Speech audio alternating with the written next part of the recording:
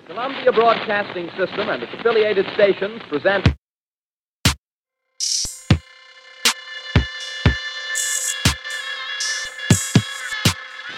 This world was being watched closely by intelligences greater than man, yet as mortal as his own.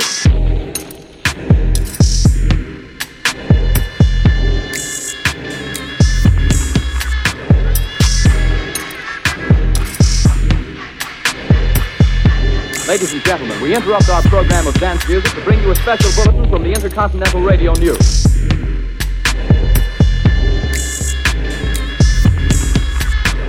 At 20 minutes before 8 Central Time, Professor Farrell of the Mount Jennings Observatory, Chicago, Illinois, reports observing several explosions of incandescent gas occurring at regular intervals on the planet Mars.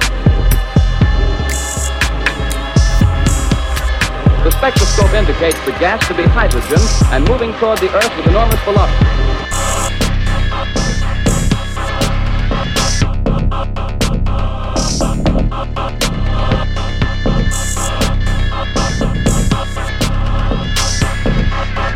Oh, I heard something. And what did you hear? A hissing sound like this.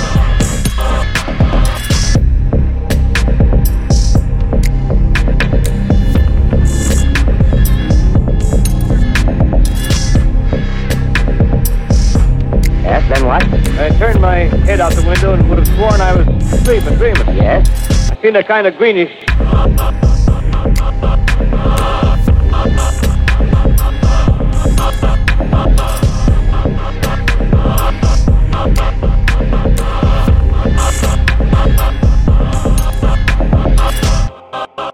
Nothing's happening.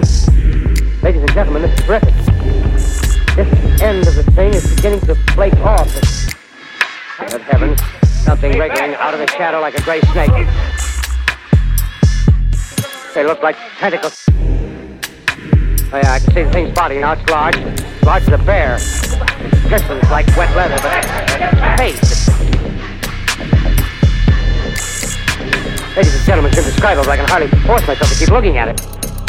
It's so awful. The eyes are black and they gleam like a serpent. The mouth is a kind of V-shape with saliva dripping from its rimless lips that seem to quiver and pulsate.